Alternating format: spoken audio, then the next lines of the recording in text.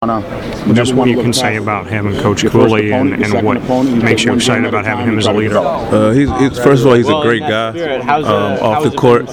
He's teaching us so much off and on the court, but as a basketball coach, very detailed, very scout-oriented. You got to be physical playing with Coach. Can't be soft mentally or physically. But he's just been great. It's like a breath of fresh air. And it's been fun. I think this season's going to be exciting. We got a lot of players that wants to prove something. So I think it's been great. Coming from all those years at Providence and now seeing him over there, I mean, just what that's going to do to the Big East. Obviously, those games are going to be a little bit more heightened, I guess, emotionally. Yeah, it's definitely. Coach Cooley definitely started a new rivalry in the Big East. And this year, when we go there, it's going to be pretty crazy. I heard it's sold out already. I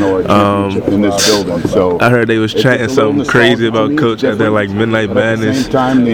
So it's going to be fun. Obviously, we're going there to win, but it's definitely going to be exciting. Crowd's going to be crazy, and we're definitely looking forward to it. How do you define the Hoyas right now as you guys obviously build toward a more positive present and future? How do you define this year's team? I would say we're the start of it. We're the start of the new coach's era, Coach Cooley era, and we're definitely going to shock some people.